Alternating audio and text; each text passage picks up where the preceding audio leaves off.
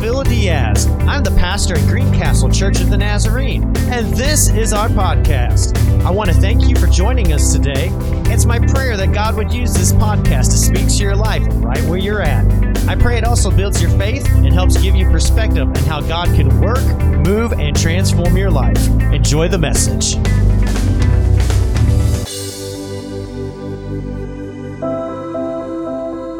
Discipleship is a journey of grace with Jesus as our guide and companion.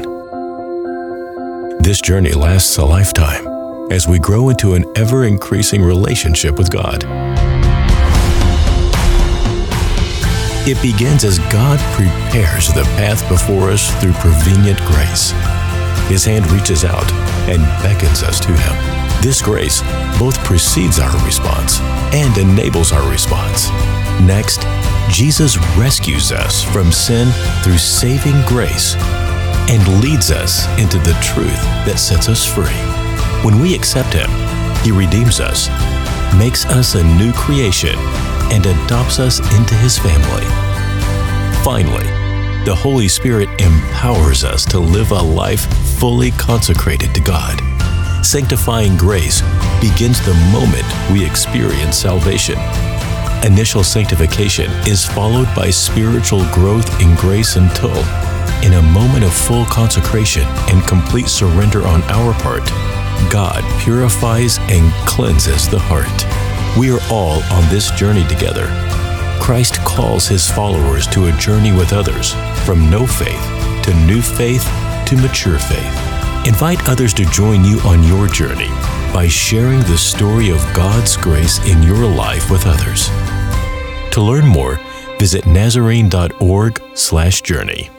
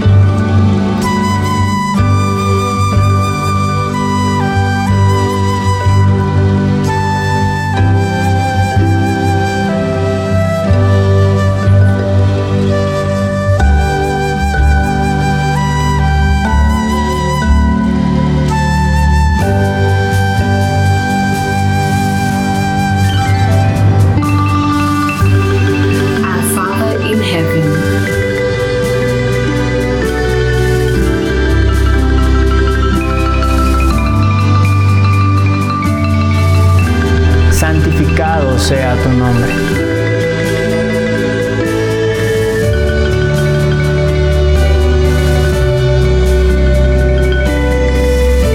Que ton règne vienne.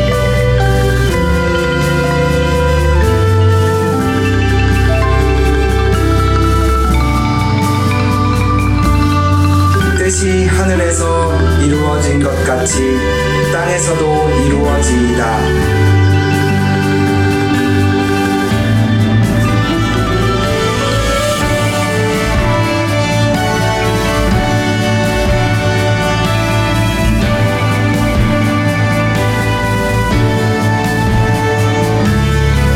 Perdoe as nossas dívidas.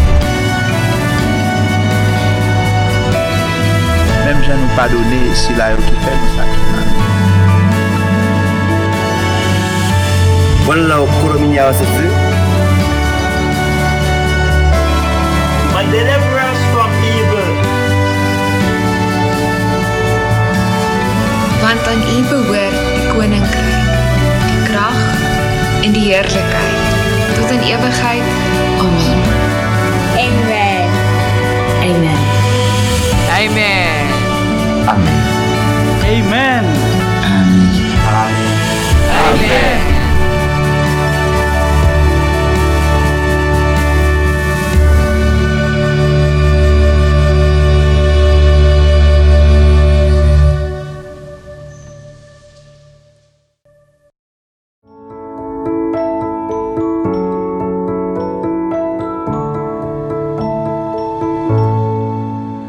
In Christ, we have more than 1,000 treasures to celebrate, even in turmoil. The most common way we celebrate these treasures is in worship. Toward the end of last year, Nazarenes worldwide participated in the global service of thanks. Now, on the day originally scheduled to begin our 30th General Assembly, we join in a celebration of grace. In Jesus, the Son of God, the display of God's grace is so great that no one can even begin to comprehend it. Do you remember a time when someone asked you, "Why should I trust you?" Implicitly or explicitly, this question reaches all of us. It is not offensive. Business minds master it. Marketing puts the question in our mouth and persuades us to follow carefully prepared steps leading to the answer. Some people say that they need only to look carefully at your eyebrows and cheeks to quickly decide if they can trust you. Others do it by observing your body language. Yet others will only trust you if their wise mind tells them to do so. Wise mind is what psychologists call the ability to combine logical thinking derived from our knowledge of the world with emotional awareness built by past experience to know what is true. Why should I trust Jesus? The Gospel of John helps us to find the answer. John presents Jesus as someone we can trust, not because of his eyebrows, cheeks, or body language, but because of who he is. John begins the book with Christ's credential statement and ends by restating it. In chapter 13, a crucial conversation about Jesus' identity took place. Jesus was preparing the disciples for separation, the coming reunion, and what lay between. Peter, apparently unsure of exactly what he was asking, yet sincere, asked, "Lord, where are you going?" Jesus replied, "Where I'm going, you cannot follow now, but you will follow later." "Lord, why can't I follow you now? I will lay my life for you." Thomas followed up with, "Lord, we don't know where you're going, so how can we know the way?" These were honest questions. Peter and Thomas were not asking, "Why should we trust you?" They had moved beyond that, but they could have said, "We trust you, but it appears there are things you cannot trust us with." Even those of us who aren't that smart have heard statements like, "Good question, this can further the discussion," or "You have made a good contribution to the conversation." Jesus could have said that to Thomas and Peter. Instead, he said, "I am the way, the truth, and the life.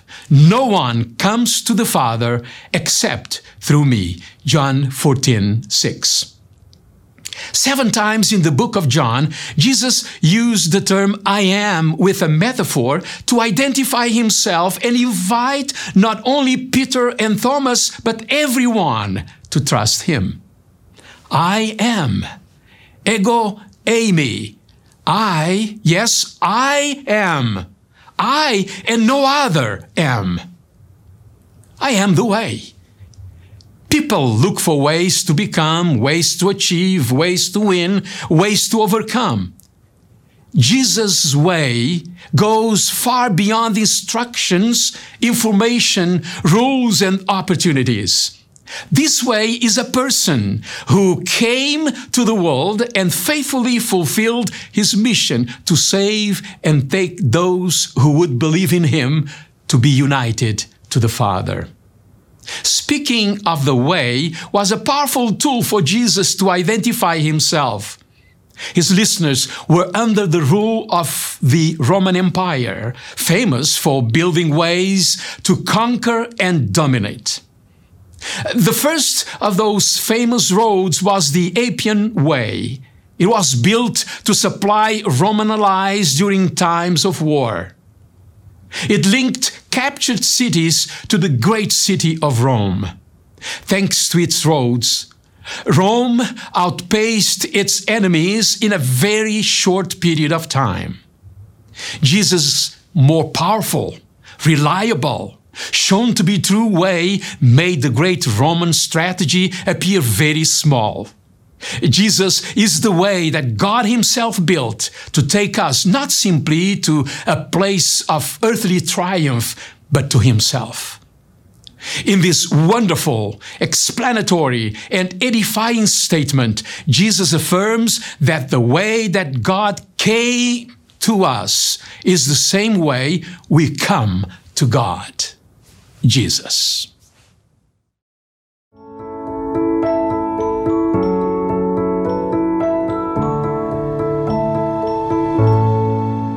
John Newton penned the famous hymn, Amazing Grace, in 1779.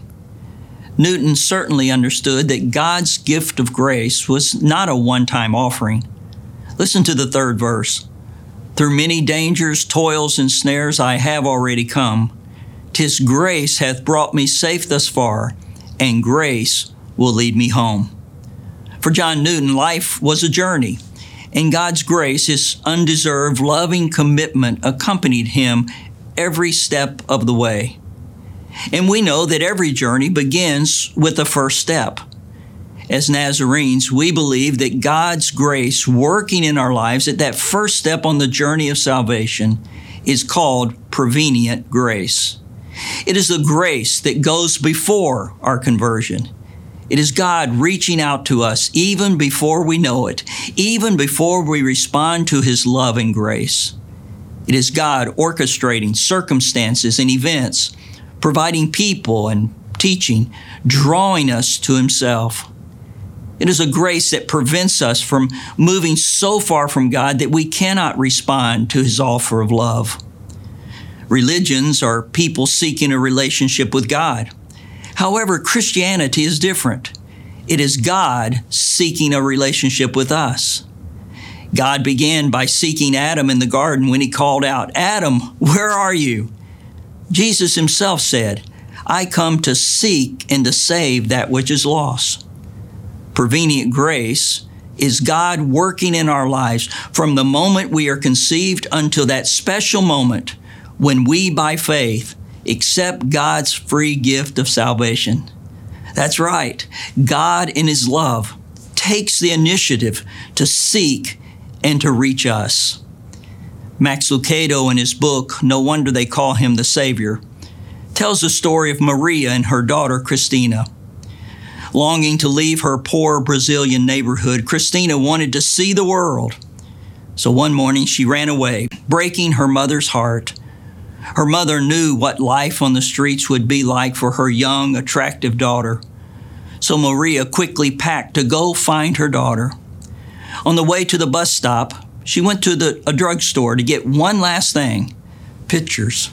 She sat in the photograph booth, closed the curtain, and spent all the money she could on pictures of herself.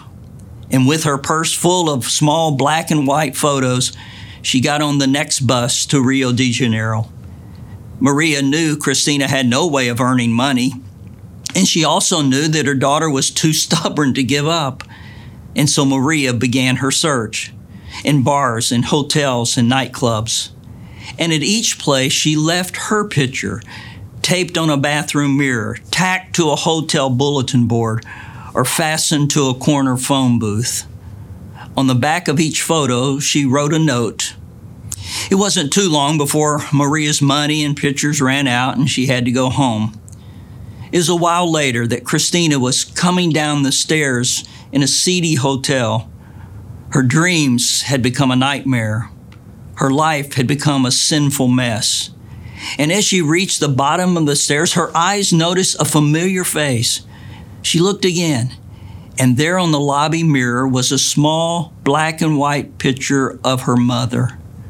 Christina's eyes burned and her throat tightened as she walked across the room and removed the small photo. And written on the back, Maria the mother had written this: "Whatever you have done, whatever you have become, it doesn't matter. Please come home." And Christina went home. And God desires that all of us would come home. It doesn't matter what we've done. It doesn't matter what we have become. We can always come home to Him. And like Maria, searching and reaching out for her daughter, even when her daughter didn't realize it, in prevenient grace, God is searching for us while we are living a life of sin, while we are still lost. God is reaching out to us, longing, desiring to bring us home, wanting to have a personal relationship with us. Prevenient grace is the beginning of our journey to God. As Newton writes, "'Tis grace hath brought me safe thus far, and grace will lead me home."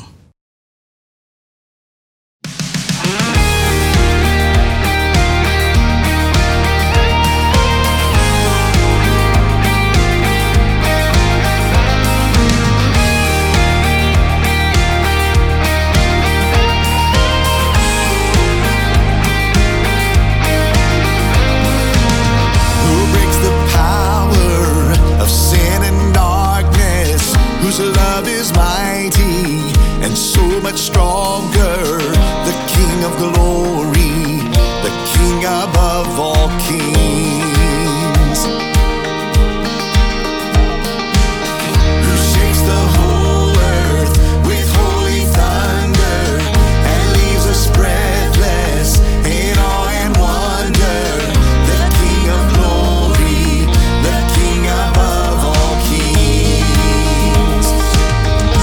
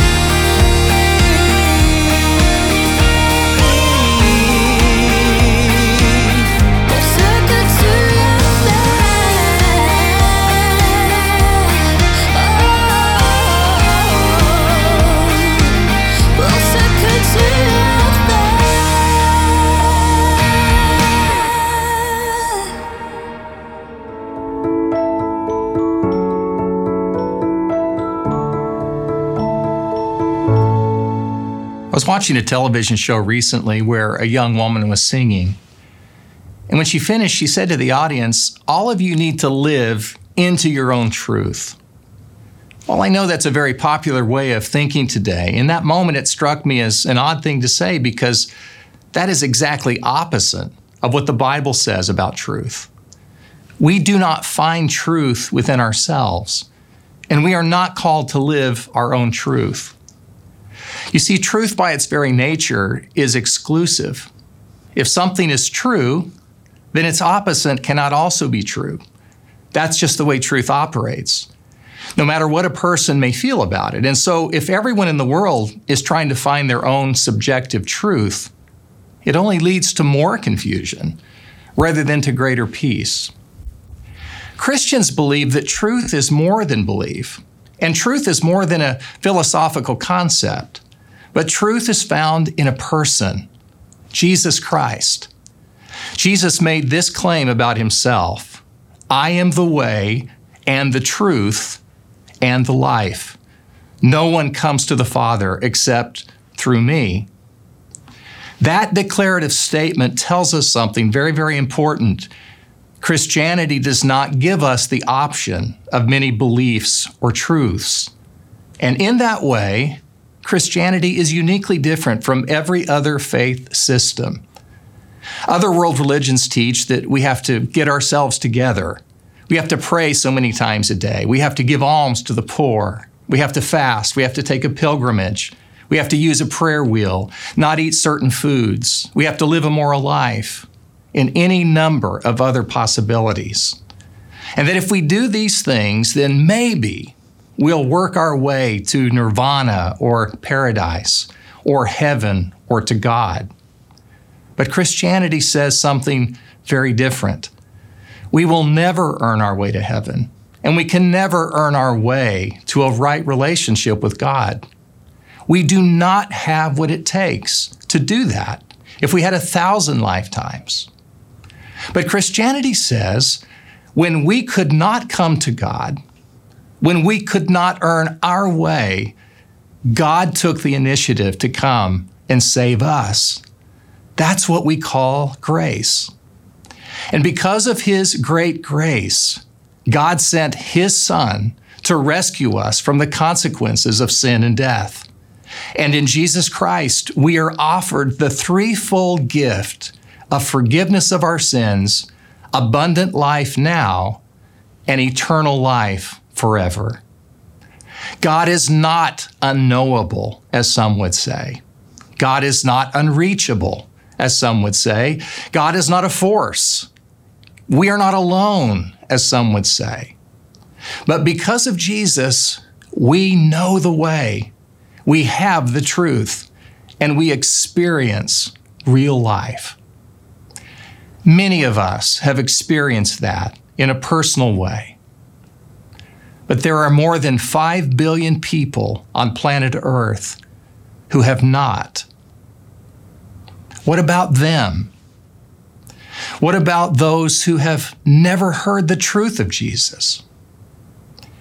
I do not have neatly packaged answers to those kinds of questions, but I do want to highlight 3 convictions about truth that we believe are essential. Conviction 1, Jesus is the only Lord and Savior from heaven. The whole Bible testifies to that. The Old Testament points us to a coming Messiah. The New Testament names Jesus as the Christ. The Apostle Peter said, Jesus Christ is the only name under heaven by which we can be saved.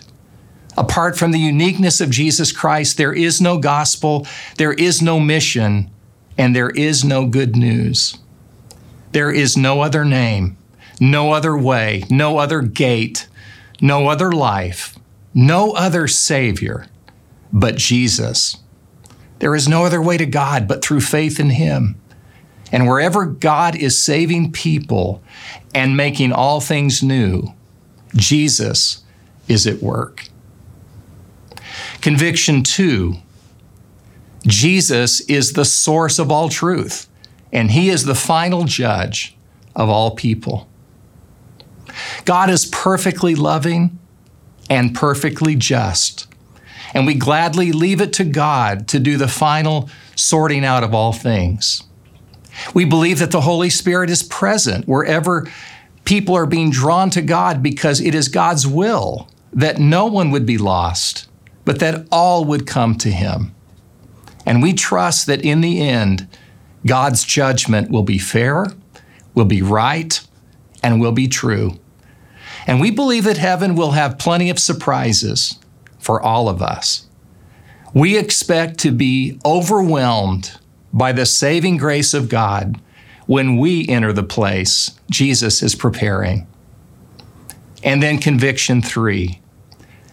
It is our calling as the church and our privilege as His bride to bear witness to the good news. Some Christians take the words of Jesus, "I am the way, the truth, and the life," as a strategy to win philosophical arguments, or worse, to beat up on people who don't follow Jesus. That seems tragic to me. Gandhi was once heard to say, "I might have become a Christian were it not for the Christians I have met." Brothers and sisters, we do not gain anything by being argumentative and hostile with people who don't believe as we do. We do not honor Christ by driving others into the ground in His name.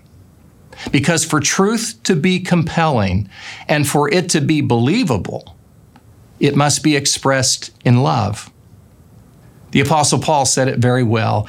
"If I speak in the tongues of men or of angels, but do not have love, I am only a resounding gong or a clanging cymbal." Then what do we do? Love them.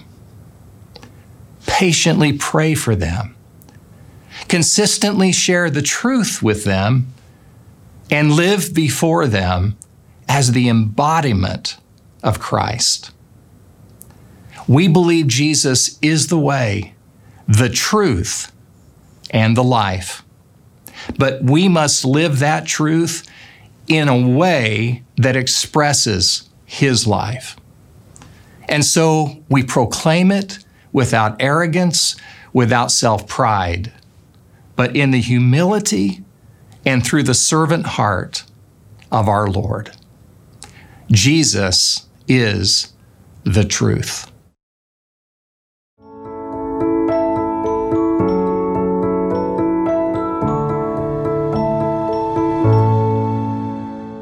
So, what are the implications of Jesus' profound statement that He is the truth?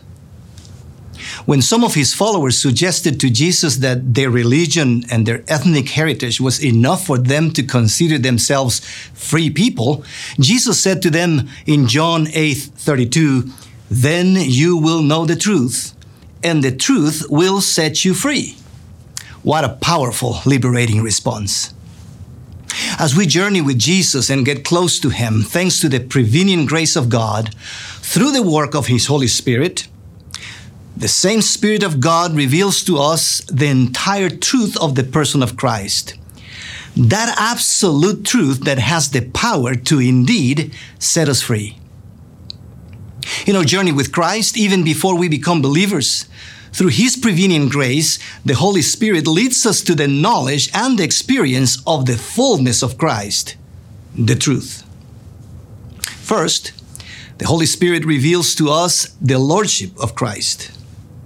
As we journey with Christ through our communion with God's Word and God's people, we realize, just as Peter and the disciples did in Acts 5:31, that Jesus is the one whom God exalted to be proclaimed as Lord and Savior, to grant repentance to His people and to provide forgiveness of all sins.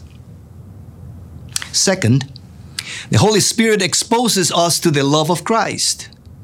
The Apostle Paul, in his letter to the Corinthians, reminds them that we are compelled by the love of Christ, because by the witness of the Holy Spirit, we know that out of love, Jesus died to save us so that we could all love others into His kingdom. His gift of salvation is a gift of love. Finally, the Holy Spirit helps us encounter the light of Christ. In John 8:12, Jesus spoke to the people and said to them, "I am the light of the world. Whoever follows me will never walk in darkness, but will have the light of life." When we journey with Jesus, His light reveals to us how dark our lives are without the fullness of His presence in us. The light of Christ answers many of the life questions of our journey. His light evidences the darkness of our empty lives without Him. His light points at our sins and weaknesses. His light convinces us of our need of His love. This revealing, compelling, and convincing work of the Holy Spirit leads us, the people who journey with Christ, to the point in which such lordship, such love, and such light are so overwhelming that we respond to the offer of grace, redemption, justification, and forgiveness. And in a willful act of faith, we embrace the gift of salvation. We enter into God's saving grace when we embrace the truth that sets us free. The Apostle Paul, in his letter to the Romans, explains with eloquence that special moment when by faith we embrace God's saving grace, as expressed in Romans 10:9-10. First, we receive by faith the gift of salvation. Second, we believe in our hearts the truth of the Lordship of Christ. And finally, we confess that He has the power over sin and death, and we join Him with thanksgiving as liberated people. And we're saved. That's simple. That is the essence of the gospel. Moved by the Holy Spirit, we receive, believe, and confess the Lordship of Jesus Christ to experience the fullness of His saving grace. When Jesus said, "You will know the truth, and the truth will set you free," He was saying that when you, through the work of the Holy Spirit, get to know the Son of God, that truth, the Lord Jesus, and He alone, will set you truly free. Jesus affirmed that again in John 8:36, when He said, "So if the Son sets you free, you will be free indeed." God's saving grace through faith in Jesus the Son and by the convincing of the Holy Spirit gives us total liberation, total salvation. It frees us from sin. Our sins are nailed on the cross. It liberates us from guilt. Our past is not only forgiven, it is forgotten. And it places us in a direct relationship with God, our Creator, without the need for intermediaries. The veil of the temple is open for all of us. God's saving grace, through the knowledge and acceptance of Jesus, the truth, makes us free indeed. Praise be to God. Ya libre soy, Dios me salvó, y mis cadenas ya Él rompió, y como un río fluye el perdón, sublime gracia, inmenso amor.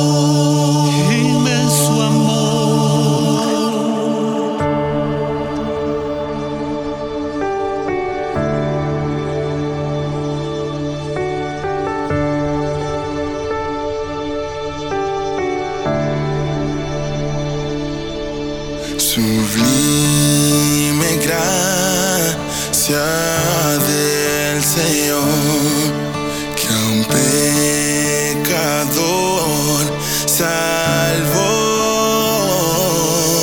Fui ciego, mas hoy veo yo, perdido y Él me halló. So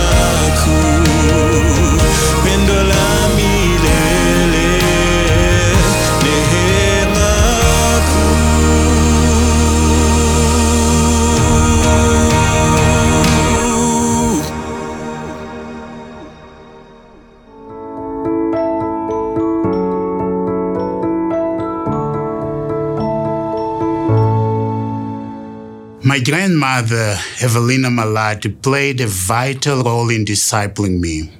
I will always be grateful for the times we spent together in prayer, reading, and interpreting the scriptures.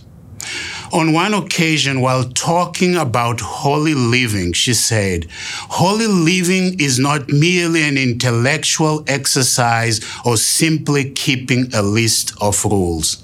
It is true that acquiring knowledge about God and our experiences of grace are critical in our walk with the Lord. But holy living is made possible by God as we respond to His grace, as we put our trust in Jesus and allow God to cleanse us continuously. Holy living is only possible as we reside in God and God in us. God calls us to live a holy life. Not only does He call us to be holy, but He provides the means for our holiness.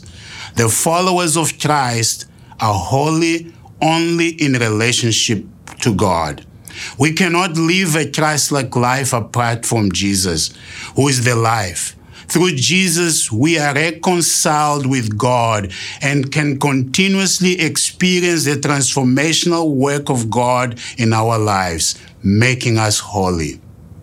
God desires to dwell with His people always, to give a new life, to make His people holy, enabling them to live godly lives. God's presence leads to a life of obedience, undivided love, and loyalty to God.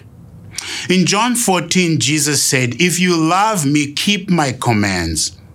Notice that keeping God's commands is grounded in love for God. It is grounded in a relationship with God. The transformational work that is taking place inwardly, in the heart, is rooted in a life of undivided love and loyalty to God, and is reflected in the way that we live. God makes holy living possible. So God's presence in our lives is indispensable. Therefore, it is important as we look at John 14 again to see that Jesus assured His disciples that even though He was returning to the Father, God's presence will continue to be with His people. He said, "I will ask the Father, and He will give you another advocate to help you and be with you forever, the Spirit of truth." Through the Holy Spirit, the presence of God continues to be with us. The Holy Spirit is the Paraclete, another one like Jesus, who comes alongside the followers of Jesus to be a continued presence of God in the world. God's presence is transformational. He saves, makes holy, empowers for a Christ-like life, and enables us to participate fully in God's redemptive plan in the world. The Holy Spirit is the Spirit of truth, who guides us into all truth. Through the Holy Spirit's work, God continues to draw and awaken everyone to his or her need for God. Through the work of the Holy Spirit, we come to understand, live, and grow in God's truth. And living and growing in truth sets us free from sin and the bondage of sin.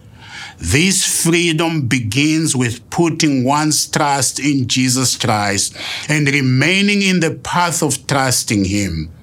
The Holy Spirit empowers us to live fully consecrated to God.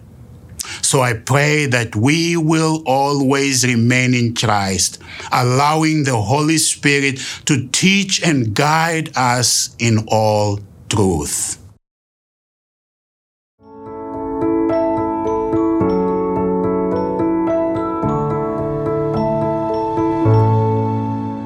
When the Apostle Paul writes his letters to the different churches, he often refers to the people in those churches as saints. Why would he do that? Surely there couldn't have been many individuals among those congregations who had achieved sainthood. Or maybe There really were those who could be called saints, and we are the ones who don't clearly understand Paul's definition. We have been influenced by broader church history that has chosen to create a particular standard for someone to be considered a saint. I would like to suggest that Paul was simply referring to those within the church community who'd been on the journey of grace and had come to experience God's sanctifying grace. They were now God's holy people, living out the life of discipleship through the entire indwelling of the Holy Spirit. Not long ago, I discovered a district journal from 1914 that recorded the Second Assembly of the Nebraska District, over which Dr. Phineas F. Bresee presided. Dr. Bresee, the founding father of the Church of the Nazarene, spoke passionately about the need for God's people to experience the sanctifying power of the Holy Spirit. The secretary at the assembly recorded in great detail the events of the gathering, as well as the preaching and engagement of Dr. Bresee. It was his desire that all those who found themselves within the life of the Church of the Nazarene would experience sanctifying grace. He preached that Christ's grace was drawing disciples into fellowship with the triune God.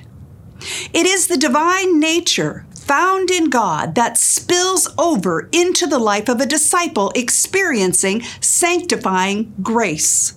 Holy love is that nature that is found within the Trinity.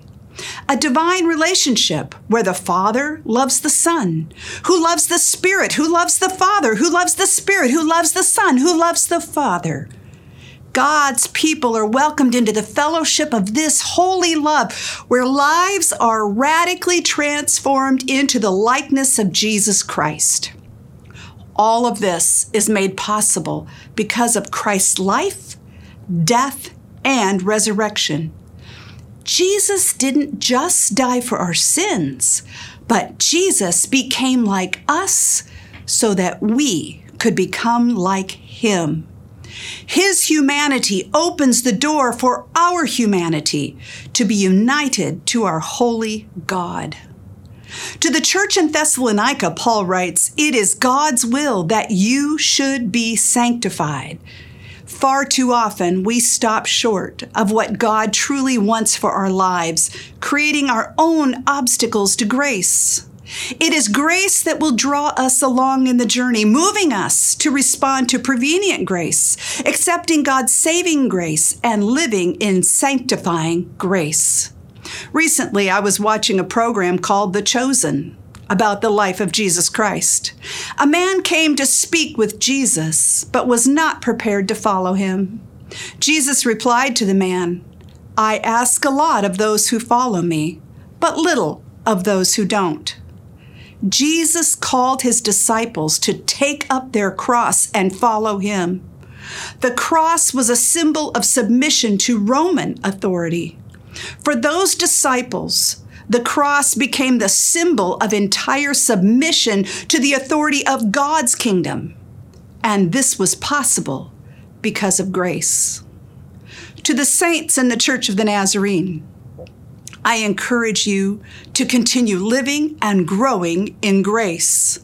Allow your life to be defined by wholehearted love for God, which will be expressed in love for your neighbor. Those living in sanctifying grace will continue to grow closer to the Lord, serving as living reflections of Jesus in this world. Sanctifying grace transforms us into Christ-like disciples. Through grace, he became what we are, so that we could become like him.